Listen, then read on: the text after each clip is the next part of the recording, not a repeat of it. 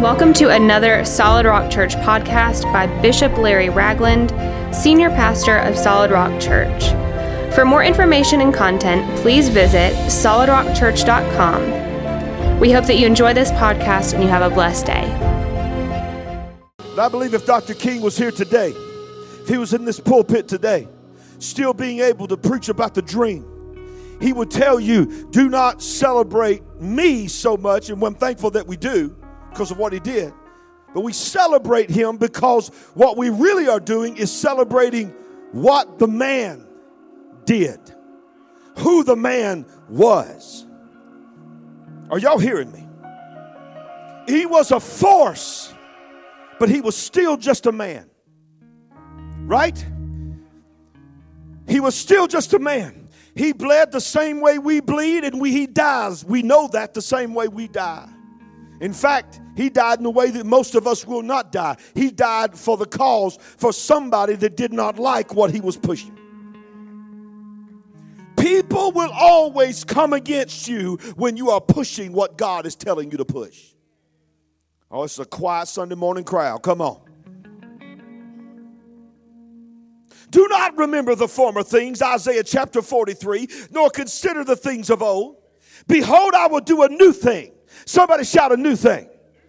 Now it shall spring forth, shall you not know it? In other words, when this new thing happens, most people in the generation, when it is happening, will not even know that it is happening. In fact, they will think the opposite is happening. But I'm going to tell you something, to the people of God, to the remnant, you will know it. This is how you'll know it. I'll make a road in the wilderness. I'll make a river in the desert. Come on, somebody. The beasts of the fields will honor me, the jackals and the ostriches. In other words, a lot of people will not honor me, but I will get my honor. This is the Old Testament way of what Jesus said when he came into Jerusalem riding the donkey. If you don't praise me, the rocks will cry out and praise me. Isaiah said, when this thing happens, if you don't recognize it, the trees will recognize it. If you don't recognize it, the volcanoes will recognize it. Did you see that volcano yesterday? The Bible says in the last days you'll see the signs of the earth groaning and shaking, and that one of the largest ever recorded volcano eruptions in history happened yesterday. And the only reason millions of people did not die is because it was in the depths of the ocean, miles underwater. You need to go look at it, the satellite picture, the largest volcanic eruption ever recorded since they've had satellites. It spewed ash 12 miles high, and it was underwater.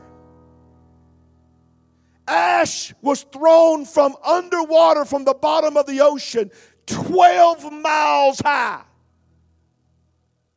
The sonic boom that came as a result. I watched this one video.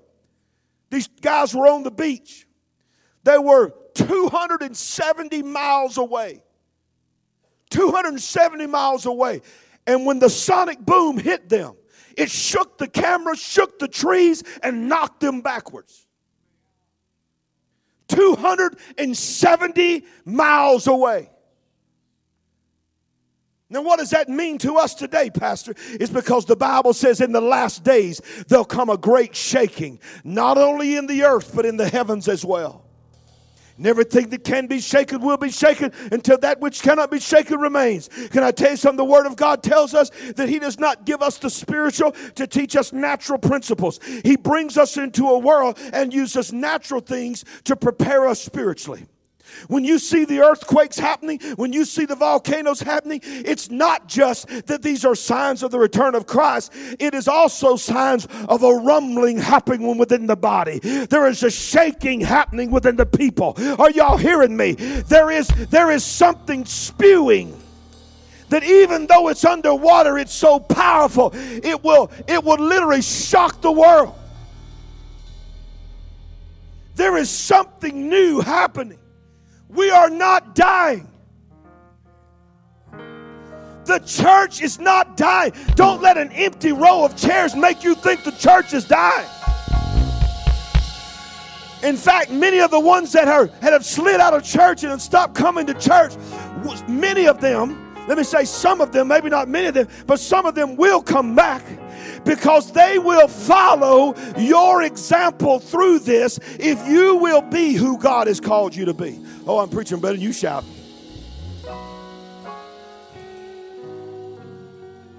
Now watch this. So I said, you know what, Lord? What we need is a new push.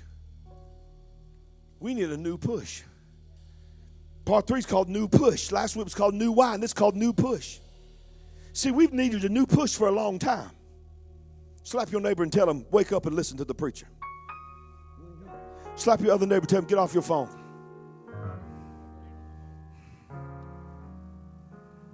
I promise you, there ain't nothing on that phone that's better than what you're about to hear. Nothing.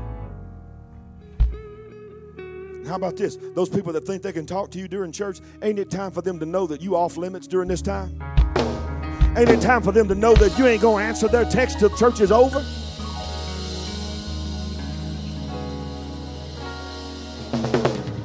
I got people in this church, I love y'all, I mean this church. I got people in this church try to text me messages while I'm preaching to remind me of something. When church is over with, they're like, did you get my text? I'm like, I ain't searching for your text while I'm preaching. We've need to push for a long time. Somebody shout push. But nobody wants to be pushed. Your natural reaction when someone pushes you is to push back. In fact, there's usually always a pushback anytime you are pushed. It is not our nature to want to be pushed. By definition, push is something that happens to us to accelerate us beyond what we think we can do or what we want to do, or to push us backwards from the direction that we think we should be going. Sometimes the push that we need as a body, sometimes the push we need as an individual, sometimes the push that we need as a nation and as a group and as a church, sometimes it's not even a person pushing us, but an event. Sometimes it's a tragedy. Sometimes a tragedy happens and it pushes us into war. Are you hearing me? Sometimes it simply is a person that creates the individual push that we need. How many of those people need people? You can't grow in God in isolation.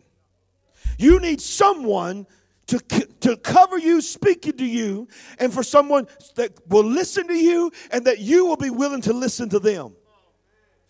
Because the reality is this: I don't care how strong you are, I don't care how long you've been serving God, you are not as strong in this moment as you think you are.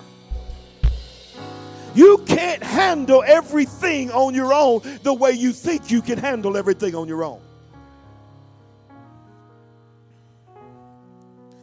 Dr. Martin Luther King Jr. was a pusher. His life was a new push.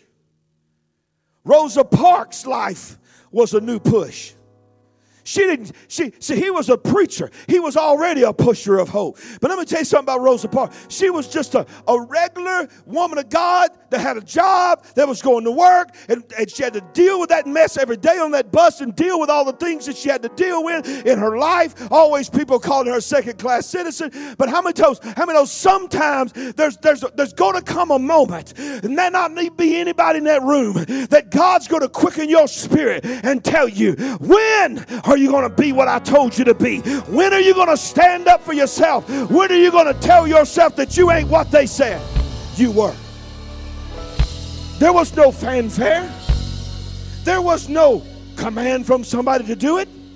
I can almost imagine her looking in the mirror in her little bathroom in Montgomery, Alabama, fixing her hair like she did every day, going to work, making sure her purse was ready, making sure she had change for the bus, making sure everything was in line.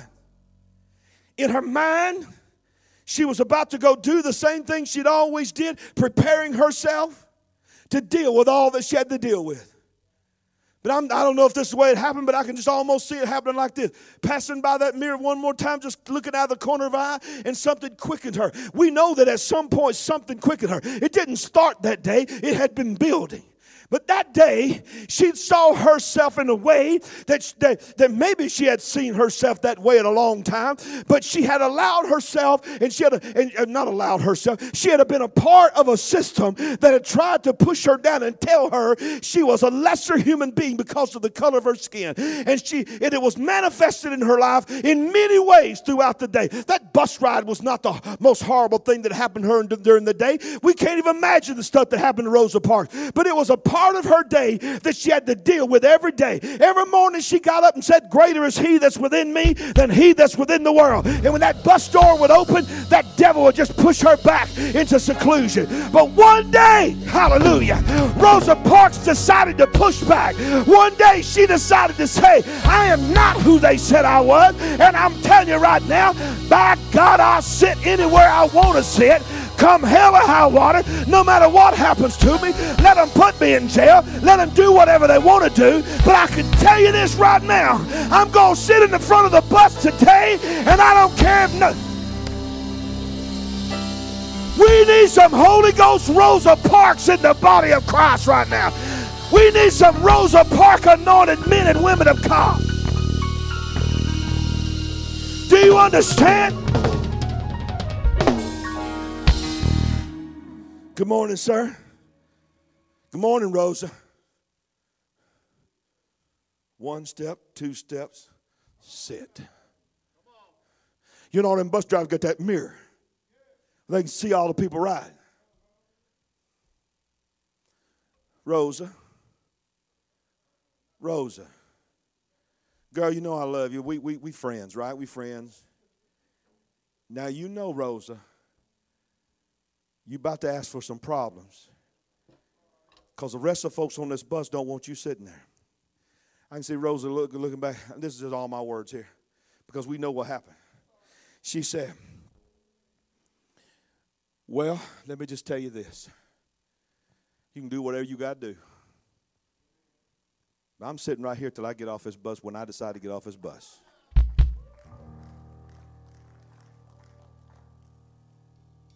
Let me tell you what she did. She pushed people to get out and start boycotting the buses. I'm talking about it took a woman to inspire men to boycott the bus. Nobody was boycotting that bus before she took a stand. And you know what?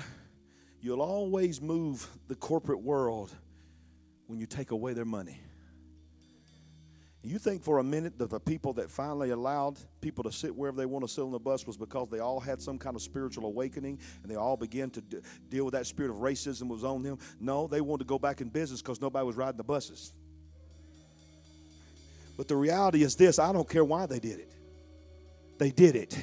And they would have never done it without a little small woman just getting up one day, little in stature, who was a lot bigger than what she looked like. Come on. You're talking about a David and Goliath.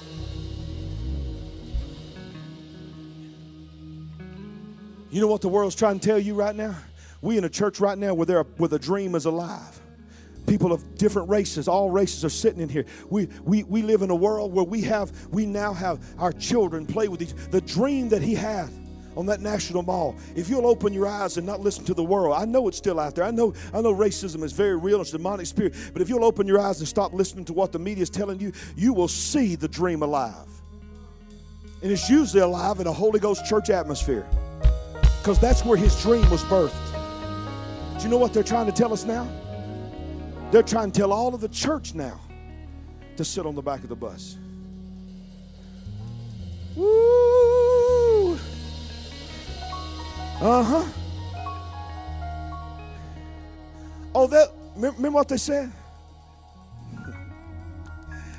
Oh, y'all don't want me to say what I'm thinking. I ain't worried about it.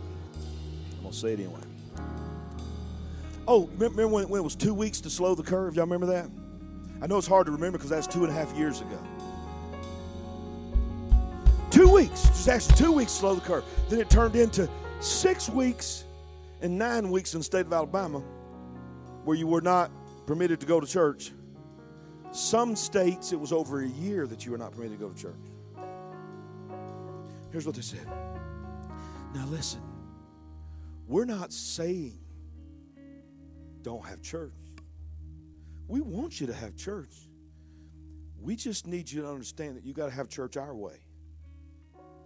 You've got technology now, so let everybody stay home, live stream, and y'all can have church while you sit in your house and not in the gathering. Because they know this is where the equipping happens. The devil knows this is where relationships are built. This is where accountability happens. This is where you are taught to serve your brother and your sister. So in other words, you can ride the bus. We ain't got no trouble with you riding the bus. Just sit in your house so you can't bother nobody else.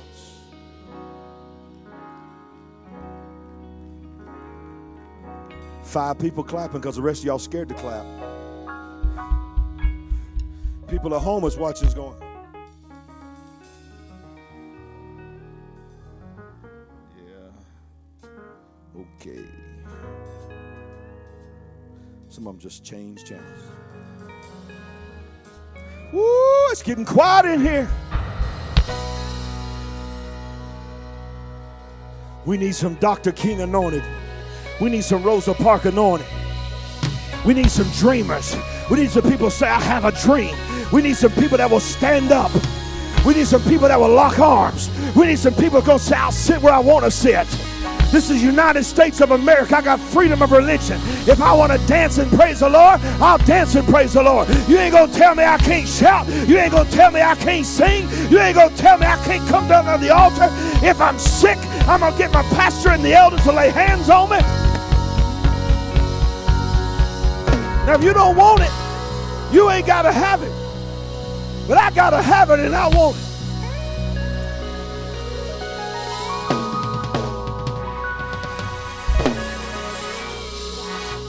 I'm just checking. There ain't no snow yet. Y'all good. Let me tell you something about Dr. King and Rosa Parks. They were pushers. They were pushers of the mind of God. God says he's no respecter of persons. God says we are all created in his image. But they lived in a generation that people had took on themselves. They had felt empowered to be the pushers of identity and value. But somebody, how many knows in every situation there's always a remnant? And it's always the minority. Not just a minority when we talk about race as a minority. You hear that term a lot. But the minority means the smaller number. It will always be the smaller number. Listen to me. Change, radical change for the good has never been done by the majority. Freedom has never been granted by the majority. Freedom can only be taken by the oppressed can only take their freedom back from the oppressor. The oppressor never just decides, maybe an individual, by God working in their life, but the spirit of oppression does not just stop all of a sudden one day and decide to stop oppressing. We are still fighting, if you didn't know this, the same devil that was in the garden. He ain't a different devil. Is this microphone working? Am I preaching right back here? Y'all feeling me? Y'all feeling me? Watch this. Dr. King was not a pusher through government. Dr. King pushed the government.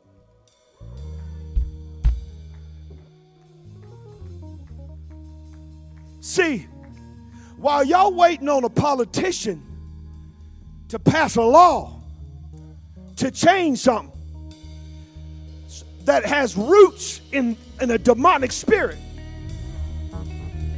I got some news for you. Are you ready? It ain't never happened and it ain't gonna happen. Because government has never passed a law. They may say it's for you, but it ain't ever for you. It's always for them. We don't need government to push the people. We need the people to push the government. Oh, I know automatically. This is how we're programmed right now. This is how I know automatically our minds go to, oh, Lord. He's telling us to take up guns and spears and swords and break into the Capitol, go down to Montgomery and take over Kay Ivey's office.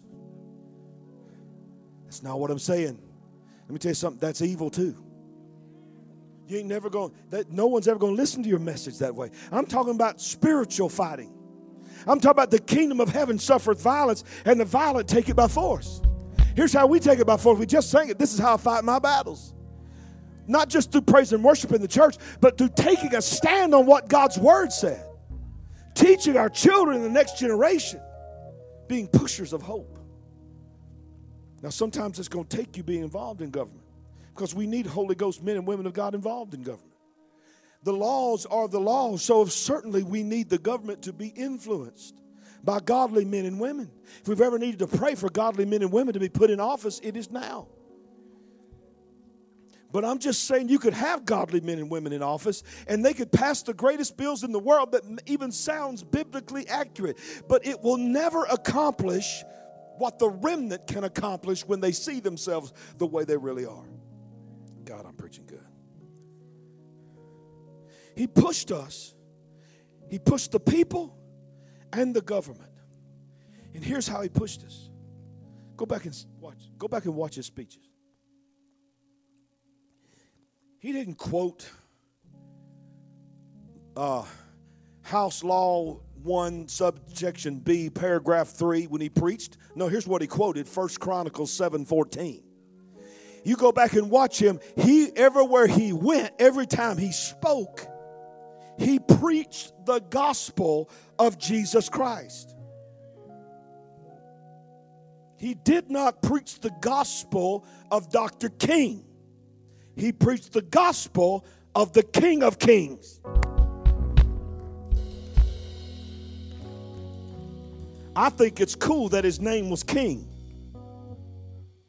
And all these years later, he's known as Dr. King. But if you could talk to Dr. King right now, Dr. King would tell you, I ain't the king, that's just my name. I serve the king. I might be a king, little K down here on the earth like all of us, made in his image. But I preach and teach and serve the King of Kings and the Lord of Lords. It's 11:10 if you're taking medicine. Make sure you take that pill, y'all. God help us if you don't take that pill. Dr. King was not a politician.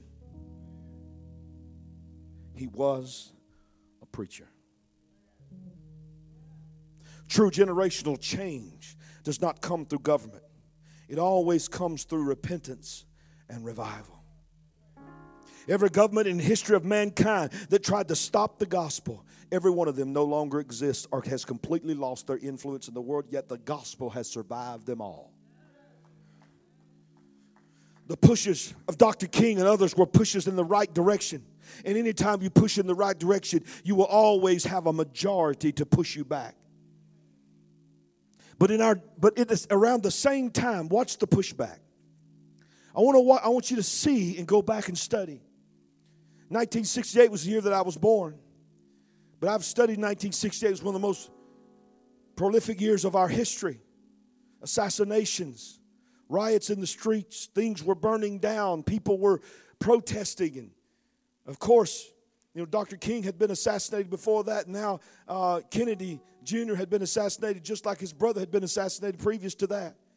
It looked like this world was falling apart. But in the midst of that, here's Dr. King, and here is a movement that changed this nation. But in the middle of that movement, there was also another push from within, that was, while you had some receiving the push of civil rights, in the midst of that, you had others saying, okay, I'll accept that push, but while I'm accepting that push, I'm going to step over here, and then I'm going to start pushing another agenda. So they stepped aside and allowed civil rights legislation, things be passed, and all the things that came with it after that. But then all of a sudden there was another push that happened around the same time in the mid to the late 60s called the sexual revolution. Are y'all hearing me? So in the midst of a spirit of freedom being granted to a people, the enemy capitalized on it and pushed in under the guise of freedom that if we're going to be free here, why don't we should just be free everywhere. So there was a movement of free sex and free love. Oh, y'all awake now, ain't you? This free sex, this free sexual revolution was the first push. It was embraced by millions. It swept the globe. Then it moved into the 70s and 80s, especially in the 90s when the internet came about. It moved into a push to accept pornography as normal and easy to access. Now, how old am I? I'm 54. I just forgot. I just had a birthday. I forgot how old I was. I'm 54, I think. I think I am. Yeah, that's right. 54. You say I'm showing it? Fifi. Excuse me just a second while I go have a counseling session. That's all right. You just pushing me to dye my beard. I get it. It's just a push. I'm skinny jeans. They're coming, baby. I'm losing weight again. When I get down to a certain weight, you got to tell me when I'm ready for skinny jeans, okay? You're my culture advisor. But I'm going to tell you something right now. When I was young, porn has always been there, but it wasn't as easily accessible. Can I be real with y'all? It's magazines and stuff like that. Now, children are being exposed to porn when they're 9 and 10 years old.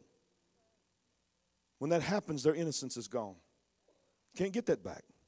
When they ought to be thinking about making mud pies and playing out in the yard. It's been a desensitizing push. It's been a slow drip, but it's been a slow push. I mean, as water can drip and just be a drip, and years later, that single drip can cut a groove in a rock. Are y'all alive, church? I know y'all are just uncomfortable wondering if he's already said that, where's he going now? I know, I can feel you. After the acceptance of porn came the push of the normalization of alternate lifestyle choices. After that came the changing of the definition of what it means to be in a marriage. After that was the push to change a complete understanding and definition of what gender is. And when you thought there was nothing else they could push, let me tell you the latest push. And it is shocking that it is a push, but it is a push, and it is happening right now. USA Today, last week, which used to be, in my opinion, a reputable newspaper. I remember when I was a kid, it was probably the only national newspaper that was out there. USA Today posted. They wanted you to pay for it because when I clicked on the article, you had to be a subscriber. But so many people blew them up, they took the paywall off and let everybody read. So you can go and read it. USA Today last week, the title of the article is this: we need to look again and redefine how we look at pedophiles. And in the article, many medical experts, remember, follow the science, many scientists and experts are now saying that pedophilia is put into someone in the womb of their mother. They are born with it. That if you are now, because they believe that you can be one gender, now it's not, you can't even say that you're a gender. You have to say the gender you were assigned at birth is what, instead of just saying you're a boy. Getting quiet in here because y'all didn't think pastors still talk like this, but I'm going to tell it like it is today. And so the next thing was, if you're born and you're assigned at birth, is what they say, but God made you a boy. And on your birth certificate says boy, now you can become a girl later on because you were born in the wrong body. They're now saying under the same guise because every time they push, they wait to see who's going to accept the push, who's going to accept the push, who's going to accept the push. And when the world doesn't push back, they're never going to stop pushing. So the next push is this. You need to have compassion on pedophilia. Now look, let me make something clear to you this morning. Let's go real quiet here, and that's okay because I understand the sensitive topic that I'm talking about. Let me just make it very clear today. You may not ever be able to forgive a pedophile, but let me tell you something, God can. I want to let you know right now. I want to tell you right now, because if you don't think God can, then you've limited God in the grace of God. Let me tell you something. The grace of God is able to forgive anybody for anything they have ever done. You might not ever like them, and you might want them to stay in jail. But God can forgive a mass murderer. Okay? Because if he can't, then how you know he really can forgive you? Because sin is sin. But the reality is this, that's one of the most horrible sins in humanity that you can be a part of. So the whole article was, we need to rethink our understanding and our outlook of that and not tell them that that is a sin. Just accept it. One person even commented that eventually it will become another alphabet. Because right now it's like LGBTQ. I'm not kidding. I don't even know where. And then plus, that plus just means whatever we want to add later. This person said, I can foresee a day when we finally understand that this was born in the womb, in the DNA of that person, that P could be added to the LGBTQ plus and all that. Do you understand? This is not a hatred preaching. I'm not preaching hate here. I'm just saying at some point, someone has to stand up and say, now wait a minute. If you're saying that our God made them that. Because he said, I formed you in your mother's womb. Therefore, you're going to try to tell me God formed someone to harm a child? No. I'm telling you, it all began in the 60s with the push of the sexual revolution. Let me tell you something about the devil. The devil never stops pushing. He will only stop pushing when he has been adequately rebuked, put in his place by the masses who have influence. And the masses who have influence many times are not the masses in number. Woo, this is good preaching. Woo, come on, 11:20. Will y'all give me 10 more minutes? I'll get you out of here, man. We still got offering, we still got announcements. I'm gonna do all that stuff. Okay, we got small groups to look at back there, and then we'll go home and throw a snowball. Everything's gonna be a great day. It's gonna be a great day. Some of y'all gonna have to process a lot of the stuff you're hearing today. I don't even know if I'm still on live stream. They probably already flagged me. I tell you, I'm not kidding when I say this. It'd be the greatest trophy in my case the day that Facebook messages me and says, you're no longer able to broadcast on Facebook. I will not be sad about it. I will rejoice because I will know that I have pushed that devil. Come on, somebody. Because I don't preach hate here. We don't preach hate in this house. We preach truth. And I will know that the truth finally knocked over the sacred cow. And you know what? Maybe that's what needs to happen. Maybe YouTube does need to shut us down. Maybe Facebook does need to shut us down so that we can get back to where we were just a few years ago.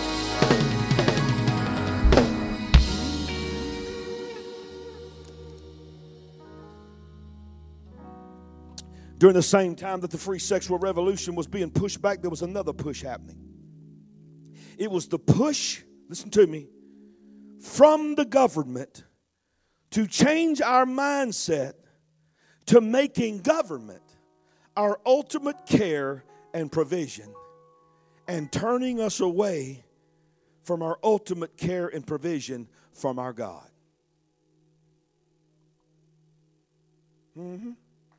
See, some of y'all upset with God because they cut off that because the government cut off that stimulus check. You don't know how you're going to make it now. But the stimulus check, can I help you this morning? I know it helped you. But I know some of y'all didn't use it on rent. Some of y'all bought a new TV. Some of y'all put a new back porch. I ain't saying anything wrong with that. I'm just trying to tell you that I know all y'all didn't buy groceries with it. Some of y'all might have. But let me tell you what the push was of all of that through the pandemic. It was to cause you to get used to being taken care of by Daddy Washington. And then to elect the ones and whoever on both sides of the aisle that promises you the milk will still flow from your mama. Y'all can figure that one out on your own if you just put me back where I am. The truth is, for over 3 generations, the push has been happening along these lines all the way across in our society and culture, and it's been pushing in the wrong direction. And it has been pushing and pushing and pushing, and church attendance is plummeting and plummeting and plummeting. And every generation that comes, more and more higher and higher percentages are becoming agnostics and atheists, because we have as a church become to look more like the world than like the kingdom. When you cannot tell a difference between the church and the world, we have been pushed too far in the wrong direction. It's supposed to be something different about you. Everybody is not supposed to like you. You need to be a pusher. Slap your neighbor and tell him, be a pusher. Woo. We need a new push. Jesus was a pusher. Can I get an amen? That's why he got so much pushback. He didn't come in to ride along with the standard. He came to upset the apple cart. Jesus didn't go along with the religious norm. He didn't come to tear down the church. He came to tear down religion. He come to tear down what government and religion. See, when Jesus came on the scene, he came into a world where religious people had more fear of the government than they did of God. And this was the people that told stories about the Dead Sea parting, told stories about giants being taken down by their ancestors with a stone. Are you hearing me? Stories, my God, of 300 men defeating thousands with nothing more than a trumpet and a broken lantern. These were the stories of great men of faith. But by the time you got to the time of Jesus, they were scared to death of the Roman emperor. They were scared to death to do anything against a religious church. The preachers were bought off by the Romans. Jesus said, I'm going to knock these tables over. I'm going to bust up these bird cages, because some of y'all, remember when he knocked over them tables? He wasn't knocking over them tables just because he's just mad that day. He was knocking over them tables because when he came into the temple, he saw the people selling tainted doves and tainted lambs. The days of the spotless lamb that were gone. People were bringing lambs that had disease because they wanted to keep the best ones at the house, when God had told them, you need to bring your best to me. And they were paying off the preachers, paying off the Levites to accept a partial tainted offering. Jesus said, I will not accept partial tainted offerings in my house. And he knocked over them cages, and he knocked over them tables. Now, y'all don't like this part. One gospel said he took a whip and tore their rear end up. Y'all know what we need? We might need a push, but we might just need a good spanking.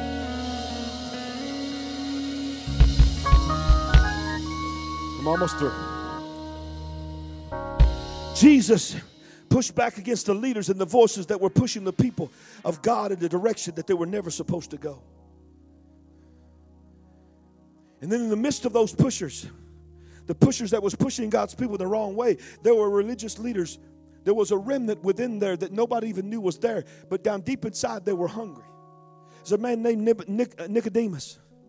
Nicodemus was a part of that religious elite that had become, quite frankly, gods in the eyes of the Jewish people. They had more respect for the priests and the Sanhedrin than they did even for God. They were scared to offend the priests more than they were to offend God. Can I tell you, that same spirit happens? It happens every time I see some of y'all at Walmart.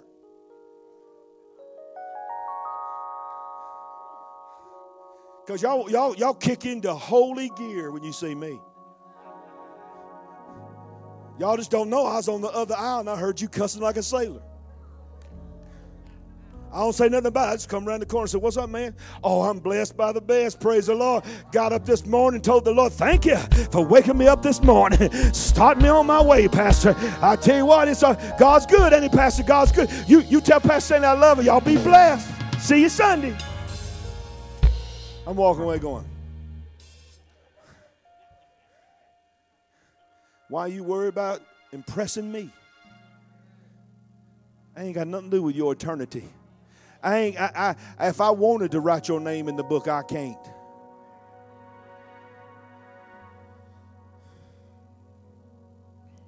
Nicodemus, because I'm going to tell you something, you might be surprised who the remnant is going to be.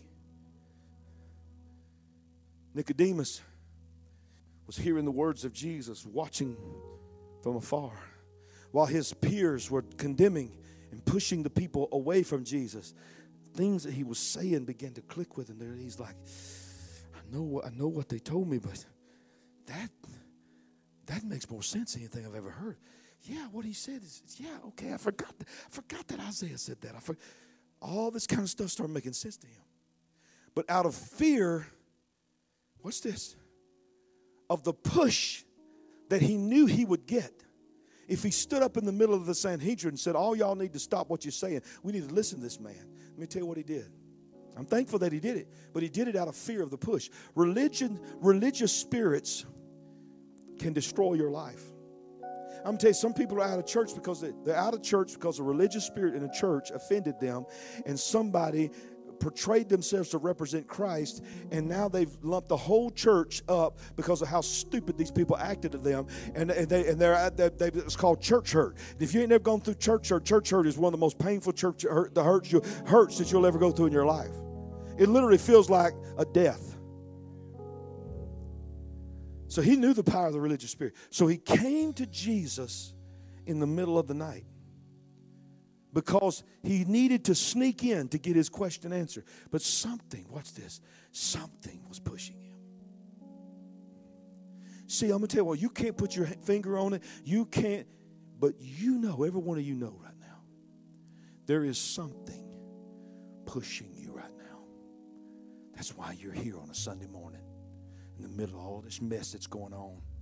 That's why I tell our leaders, I tell my wife, we tell each other all the time, I cannot and I will not preach down to you. I'm not going to preach down to you. First of all, I don't want to do that anyway. But I can never allow myself to forget the sacrifice you have made to be in this building. Because you've pushed through not just what the world is saying, but many of your loved ones, your family members. They are judging you for going to church.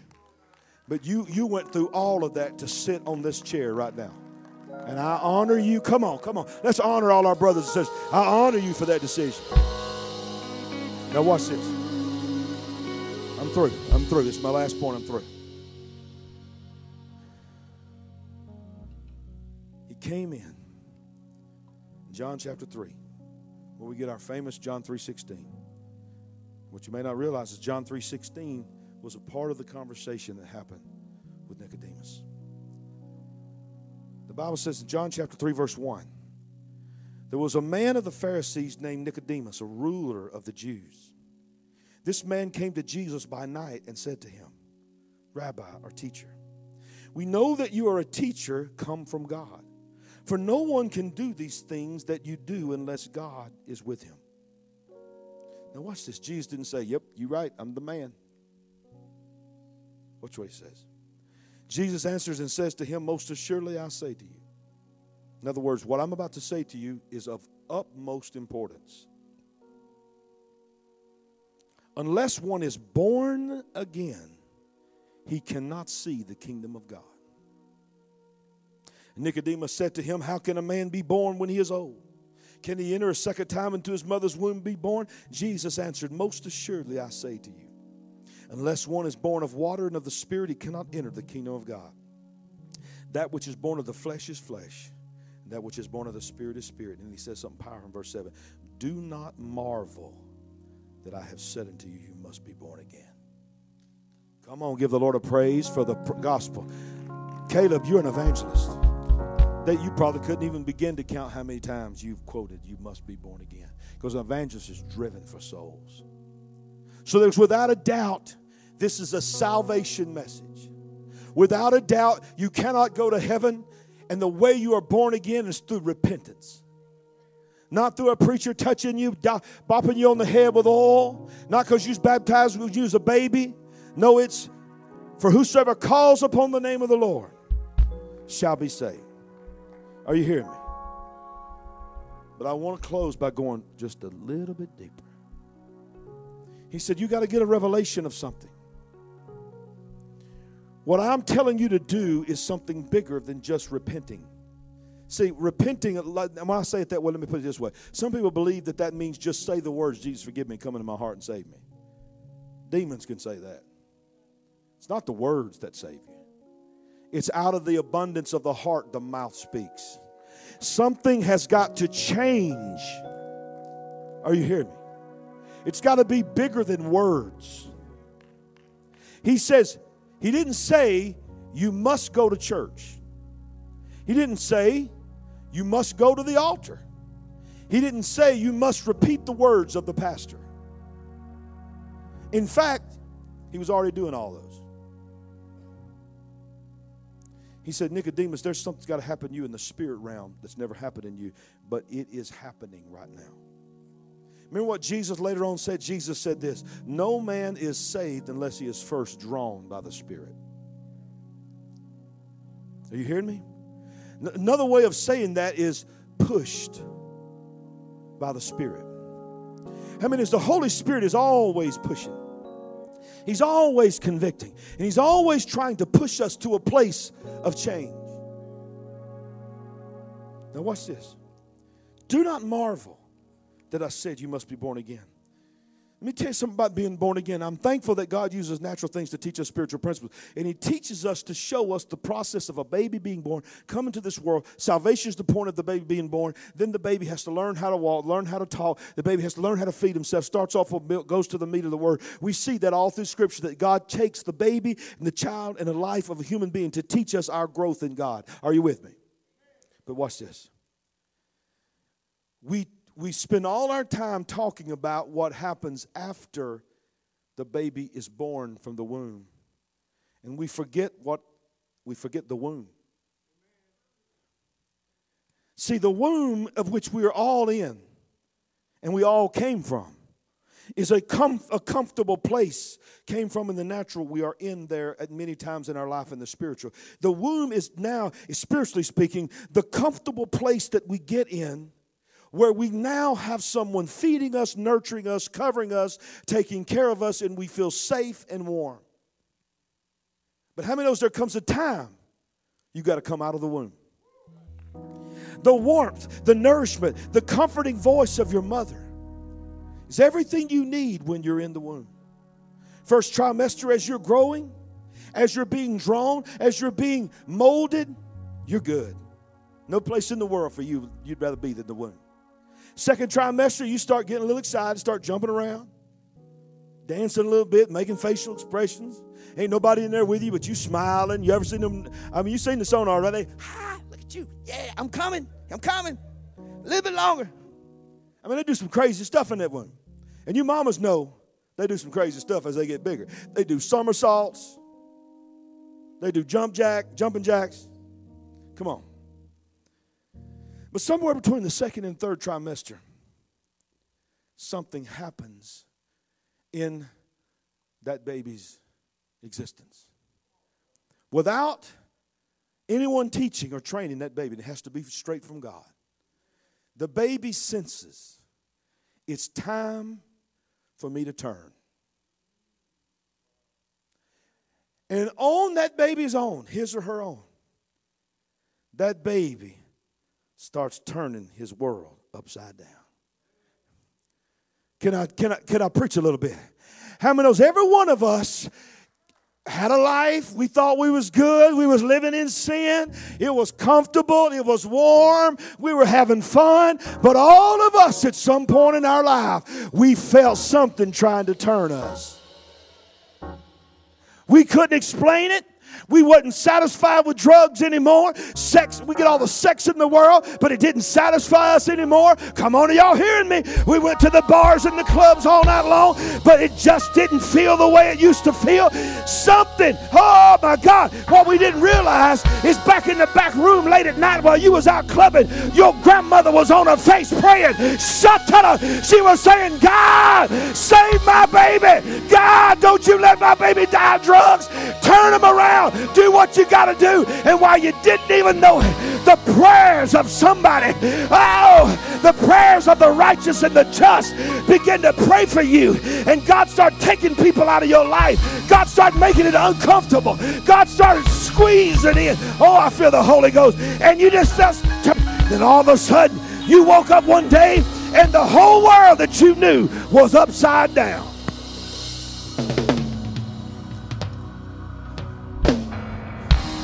And all of a sudden, mama's like, oh my God, I'm uncomfortable. Oh, everybody says I'm glowing, but I'm ready to kill everybody. All of a sudden, what you don't realize on the inside, something's happening to your baby too. While you getting uncomfortable up top, and you said, God, you need to get this thing out of me. If the baby could talk, the baby's inside saying, man, it's been fun for a while, but I need to get out of here. When it comes to the end of the third trimester, full term, mama's miserable, baby's miserable. They've had a good time together, but it's time for mama to birth the baby. And it's time for the baby to breathe on his own, eat on his own, walk on his own, stand on his own. Shh, it's good preaching. Somebody look at your neighbor and tell him, it's time for you to get out. Let me tell you something. You weren't supposed to be in there that long. I remember my youngest, Rachel, came to this world. When she was born, she's almost 11 pounds. Both my kids were huge. My other ones, I love my kids. They're not huge now, but they was huge babies. They was both over 10 pounds. She's almost 11. And she went a week past term. I mean, every day, Sandy was like, we're going walking. Let's go. We're pushing Lizzie around and she's like this, walking down the streets of Trafford, pushing Lizzie in the stroller. God help me, God help me, God help me. All I can do is just, Jesus help her, Jesus help her. Because let me tell you something. When a baby is in the womb too long, nobody's comfortable.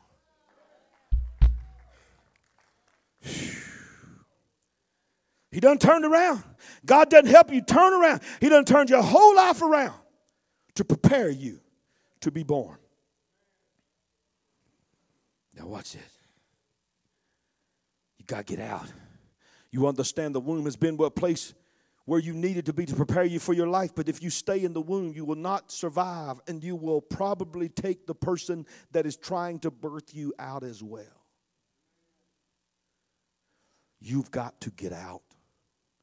As long as you're in the womb, you will never breathe on your own. You will never crawl. You will never walk. You will never run. You will never impact another single person. But here is the problem with that situation.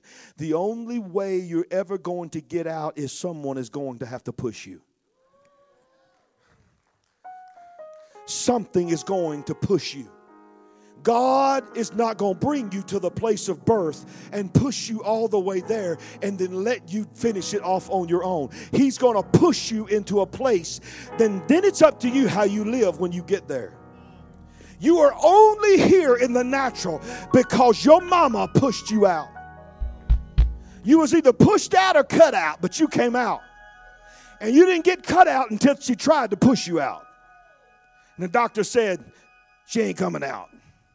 He ain't coming. That's what they said about Lizzie. Doctor looked at me and said, I ain't got time to tell you right now. Your wife's been trying to push her out for almost 24 hours. Temperature is raising. Temperature of the baby is raising. If you want that baby, I'm going to have to cut that baby out. Lizzie was born by C-section. I'm sorry to share your business, Andy. But I'll never forget when I was in that room. When that doctor pulled her out, the first words he ever said over Lizzie was he looked at me and he goes, she wasn't never going to fit. Okay. That's what he said to me. I'll just tell you. That's what he said. That's what he said. That's what he said. That's what he said. I'm just telling you. That's what he said. Now, I'm hurrying. It was hard. I got enough time for announcements and offering and first fruits. Right now, if I'll stop right now, I got enough time. But I'm not going to stop right now. Isn't it amazing that God designed us to be birthed with a push? He designed us to be birthed with a push in the natural, and He designed us in the spiritual to be birthed with a push as well. We forget that we're here because of a push. But we push back against God, trying to push us out. God's trying to push us out. Every time we push back against God, God will push back again because He's never going to stop trying to push us into our purpose and our destiny. He told Nicodemus, you are thinking about being born again the wrong way. Flesh is flesh. That push has already happened. I'm talking about another push. So we now know, we know that being born again, of course, is a conversion experience, as we've said, but it's a pushing experience as well. Nicodemus, you must be pushed out of your current way of life. Nicodemus, you must be born again. I believe God has been trying to birth something in the church for a long time. But we keep pushing back. Or we stop the push. And let me tell you something about the push. I know that some of you have been blessed by God. You had the greatest childbirth experience ever. You went into labor, your water broke, you pushed one time and you had a baby, and all the other women hate you, by the way. Because that is not the way it went for them. Most of them had to push more than once. And pushing is a painful experience as well. One push is usually not enough to birth a child. Usually it takes multiple pushes. The pushes are tied to pain and stress. Without the epidural that they give you, it is very painful.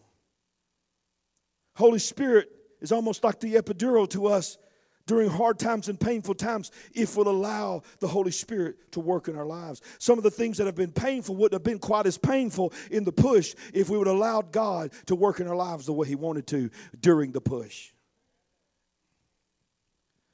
Here's the last thing I want to tell you, and this is why I cannot stop now, because you've got to hear this. The first thing to come out of a push is the head, when it's proper. If your push is not being led by the head of the body, you are in what they call breach. And if you break a covenant or a contract, you are known to be in breach of contract.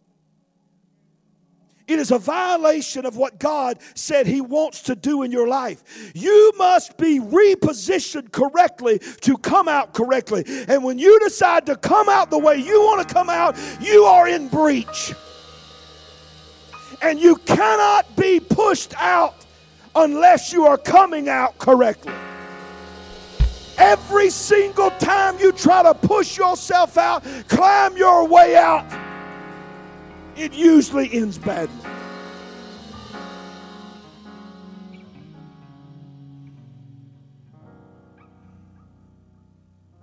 When the head comes out, it is known in the medical term as crowning. A crown is something that a king wears.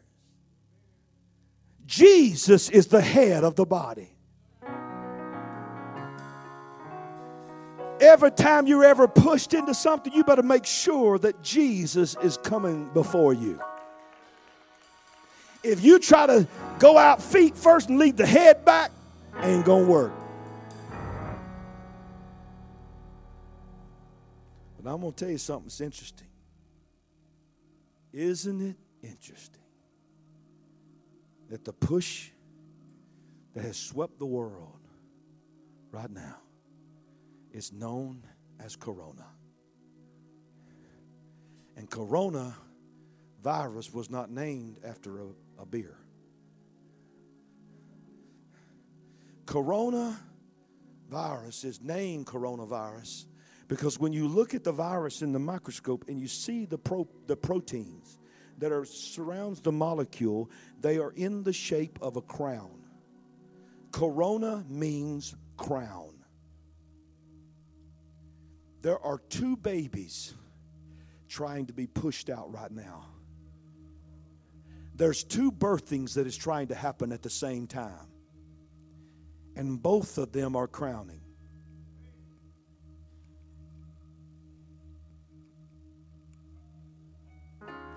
One of them calls itself a crown, designed from within disease and death. One of them is the king.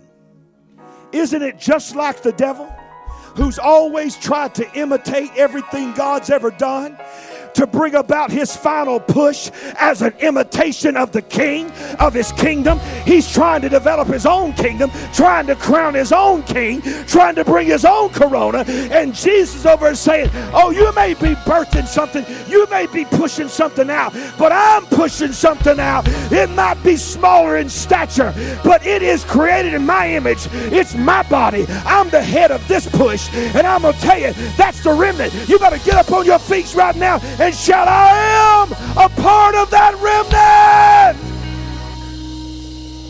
Woo! Don't you let nobody tell you. Don't you be led. You do what you got to do to keep yourself led, but don't keep yourself safe. But don't you be led by the crown of a demonic disease. It's very real, very dangerous. It lost a lot of people that we love. It's very real. Need to treat it very real. Many people in this church have suffered greatly because of it. I think probably dare say 99% of everybody in this church has gone through it. Once, some of you have gone through it twice and 3 times. We've lost some of our dearest people to it. In this church and in my own friendships in my life, I know it's real. I know cancer is real. I know heart disease is real.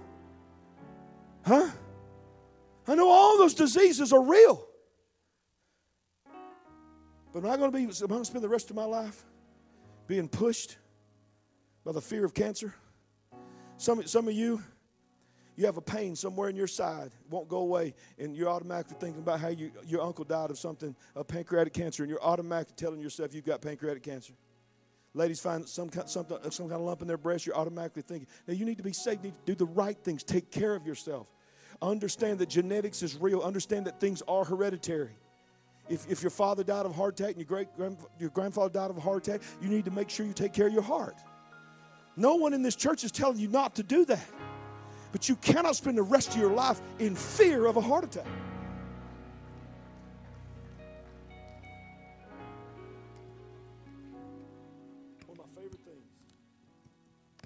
One of my favorite things that God ever gave me was right here standing in this pulpit, a rhema drop down word, download.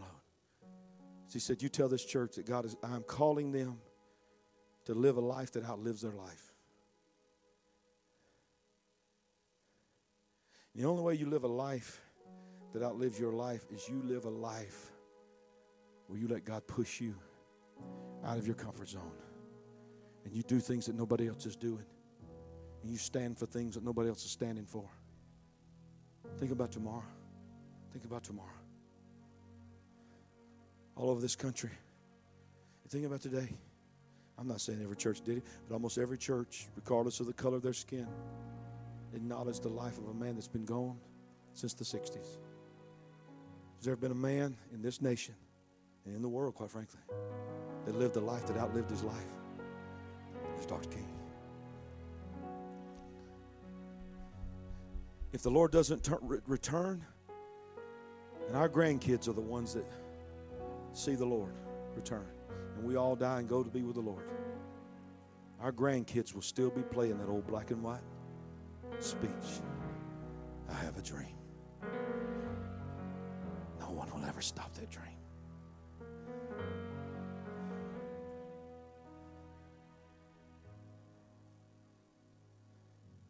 Every one of us are going to stand before God, give an account for our lives. for the moment in which he trusted us to live. Don't let those words just be the words of a man saying something to you. Let those words be carved on your heart. When we stand before God, we will give an account for our lives, but we will also give an account, because I think most people in here believe our generation's it. This is the revival generation. This is the remnant generation. We don't know that. We feel it. The signs all around us are pointing to that, like no generation's ever seen. And if we are, that means God chose us and trusted us to be in the church and to be a voice in this moment. Amen. Do not take that for granted. How awesome is that? Not Peter, not Paul, not any of the early church fathers, not even any of the great revivalists. Those that saw miracles where eyeballs popped into empty eye sockets, the dead raised after multiple days of being dead. Those are just stories to us. And we think, my God, where did that revival go? But how awesome is this? As hard as it is for us to believe this sometimes, God did not choose Smith Wigglesworth to be alive right now. Even Oral Roberts. Even Billy Graham. It's us. We are the pushers of the gospel. We are the pushers of the healing power of God.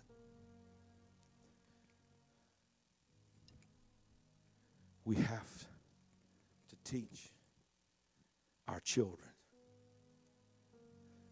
when they get sick, Mama and Daddy, pray. Amen. We still go to the doctor if we need to. We still take medicine if we need to. Before we do anything else, we pray. What are you pushing? Ain't it time for you to get pushed out of that womb? Ain't it time?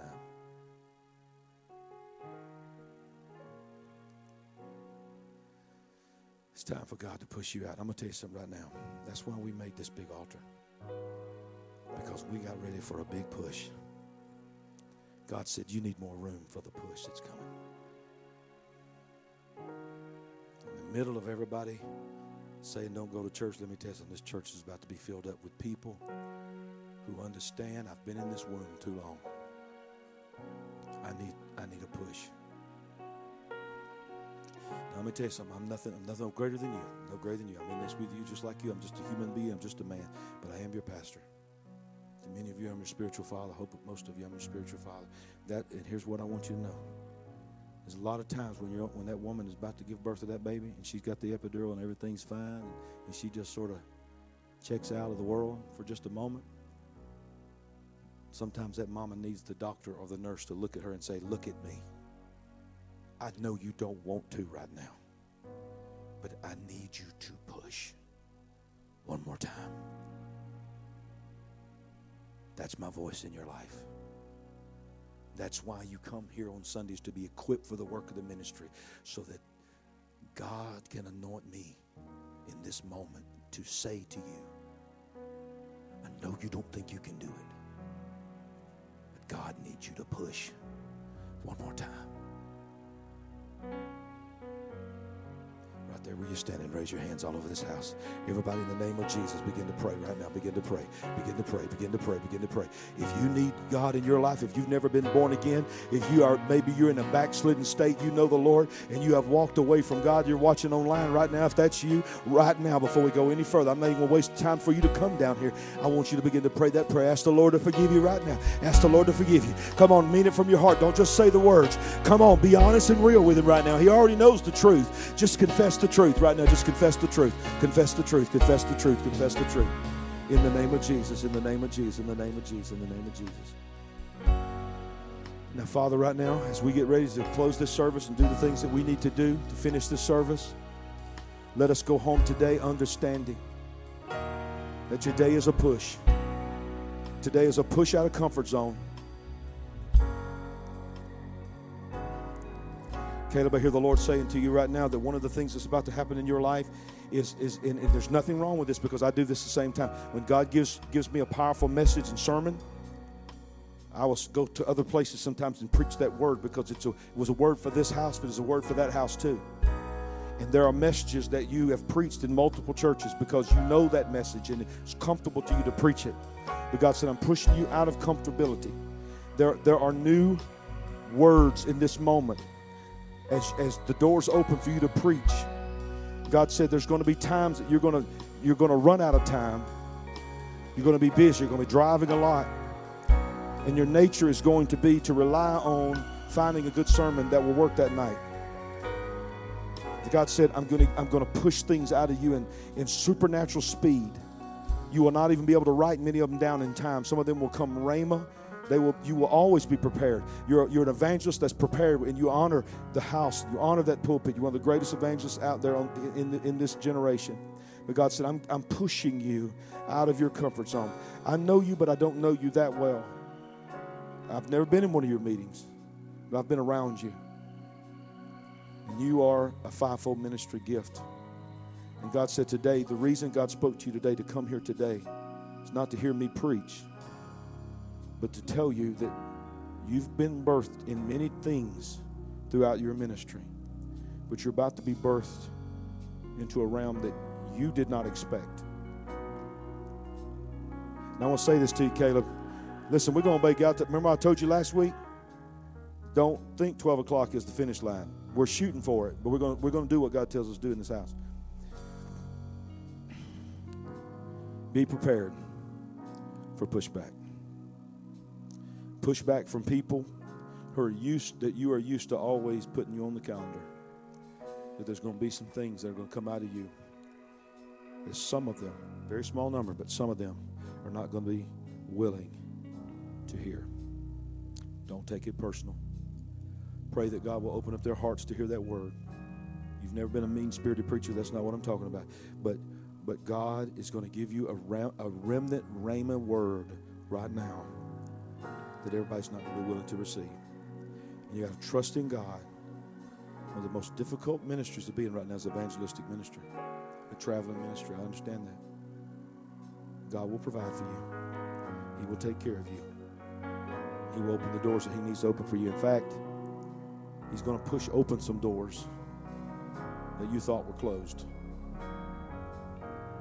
He's about to push them back open because those doors will push open as you allow Him to push you out of your place of comfortableness into a different realm. Do you understand what I'm saying? Okay. Father, right now, I just speak over this congregation right now, every man, woman, and child that's in this building watching online, live or on replay, that we would not miss the moment that you have placed us in. Push us out, God. Make us uncomfortable. Remove the things that used to make us feel comfortable. Make us uncomfortable so that we will desire to be pushed out, so that we can be what God you have called us to be. In Jesus' name, everybody said amen. Amen. Come on, give the Lord a praise. Give the Lord a praise. Be seated for just a moment. Here's what we're going to do today. Ushers, will you come and drop the buckets on the side? For time purposes, because I want to give you just a few minutes to stop by the Rock Group tables as you go our small groups and meet some of our group leaders in just a moment. What we're going to do is we're going to show the announcements. And after the announcements, we're going to do what we've never done before today. We're going to bring our tithe and offering and our first fruits together. So what I mean by that is this. If you have your first fruits today, and you have your tithes and offering, you have something separately. You can bring that, drop that in the bucket, and then just hang out right here, okay? Just hang out right here. We're going to do it all together. The same prayers going to be together, and then we're going to do our first fruits together. If you don't know what our first fruits are, we do that every Sunday in January. We've done it for, I don't even know how many years. I want you to bring your first fruits. It's not just your offering that you're bringing, but you are writing down what you are believing God for. I've read every single one that you've brought. I've prayed over every single one. I've read them out loud to God. Our prayer team, our elders have done the same thing. So you bring it, You write down what you're believing God for. So if you have your tithes and offerings, you bring them up and then just hang out right here. And as soon as the tithes and offerings are ready, I'm going to pray over our first fruits. Father, we just thank you, Lord, right now in the name of Jesus. We thank you, God, for all that you've already done and all that you're about to do. For you love a cheerful giver. We thank you, God, for the hearts of the people that are giving. They give because they believe in you. They give because they believe in your idea called the local church. In Jesus' name. Everybody said amen. We'll do our announcements at the very end. So if you've got your tithes and offerings, come on down and bring them. And if you have your first fruits, just hang out. Now, I don't know if my wife is in here or not. If she is, she probably is not. But if she is, can y'all bring her up here?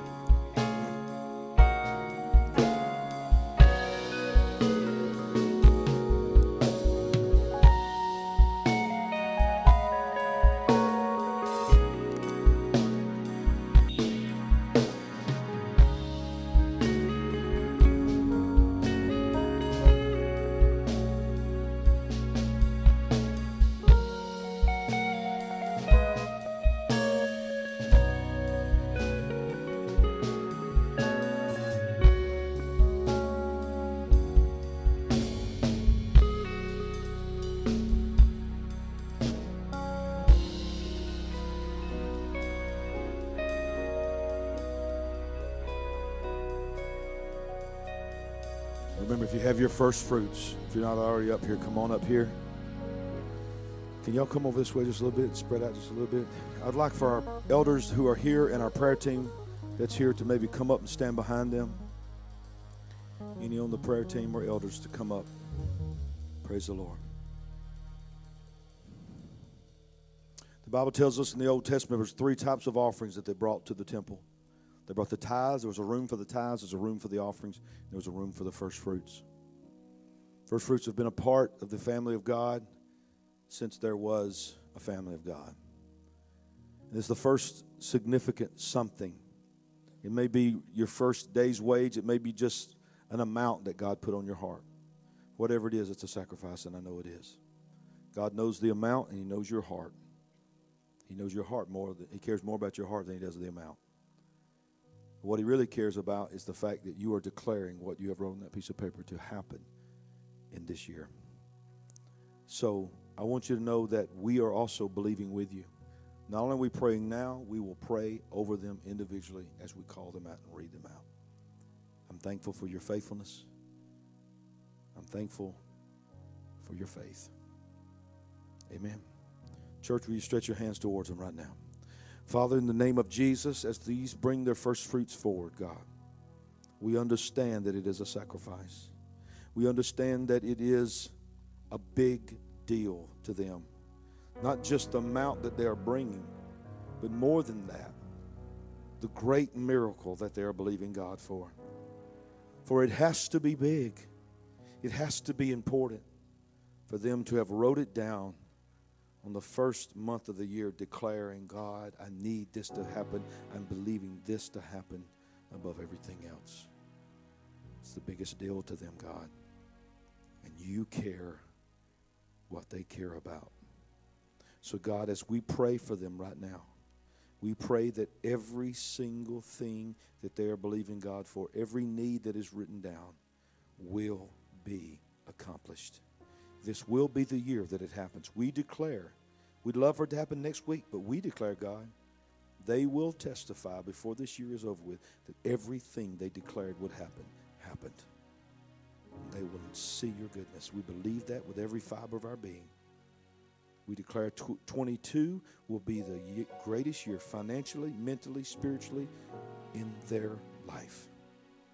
In Jesus' name. Everybody said amen. You can just lay it on there and we'll get it.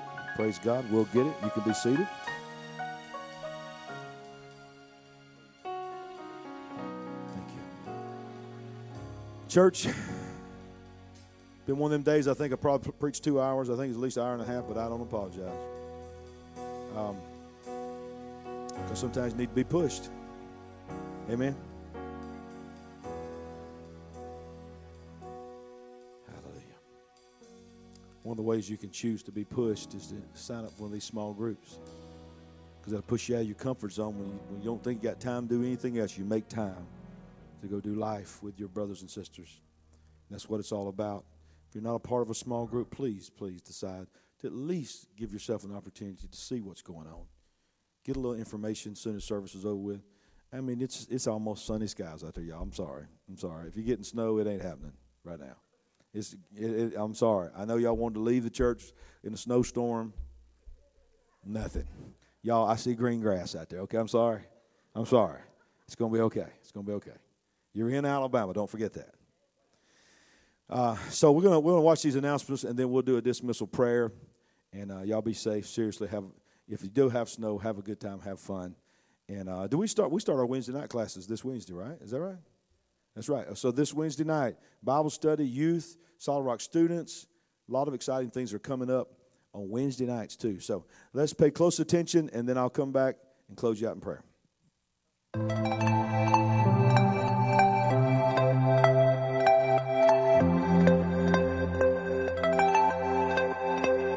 Welcome to Solid Rock Church, and it's Rock Group Rally Day. I'm Alex Pickle. And I'm Lizzie Pickle, and we're so happy to have you here today. And we want to let you know what's going up here at SRC. Tickets are now on sale for this year's Valentine's Banquet. The date is Saturday, February the 12th at 6:30, right here at Solid Rock Church. The cost is $25 per couple, and you can pick up your tickets at the welcome desk in the foyer. We're also very excited about our brand new 4-week Wednesday night series, Inside Out. Our teachers for this class are Chet and Yelena McClellan. The class begins at 6:30 p.m. in SRC Kitchen. We hope to see you there, and we hope that you will bring a friend with you as well. And we want to remind you that our Spanish class is about to begin. This is a 10-week course that will meet on Tuesdays and Thursdays. The cost for the course is $100. We'll be meeting here at Solid Rock Church in the kitchen. Classes begin at 6:45. So if you are interested, you need to stop at the table located underneath the balcony today to let us know that you want to register for our upcoming Spanish class. Guys, we would love to see you at the Iron Men Fellowship Dinner, Friday night at 6:30 p.m. But before you leave today, make sure you stop by the register table and sign up. We're coming to you with this week's prayer focus. This week we're praying for Christian Rock Church, the country of Iraq, and our business this week is Pax Plumbing. So please help us pray for all of those this week. Remember tomorrow to take a moment and reflect on Martin Luther King Jr. and through his leadership, he changed the world. But right now, let's welcome our bishop back to the stage. Your version of Pastor Larry. And we'll go ahead and dismiss you guys. Don't forget to stop by the tables in the back, join a small group, because that's how we stay connected. Father, in the name of Jesus, we thank you, Lord, for what you have done today, Lord, what you have said through our bishop. God, we thank you, Lord, for the push. Thank you, Lord, for pushing us into new territory. God, we look forward to what you are doing. In Jesus' name, amen. Y'all be blessed.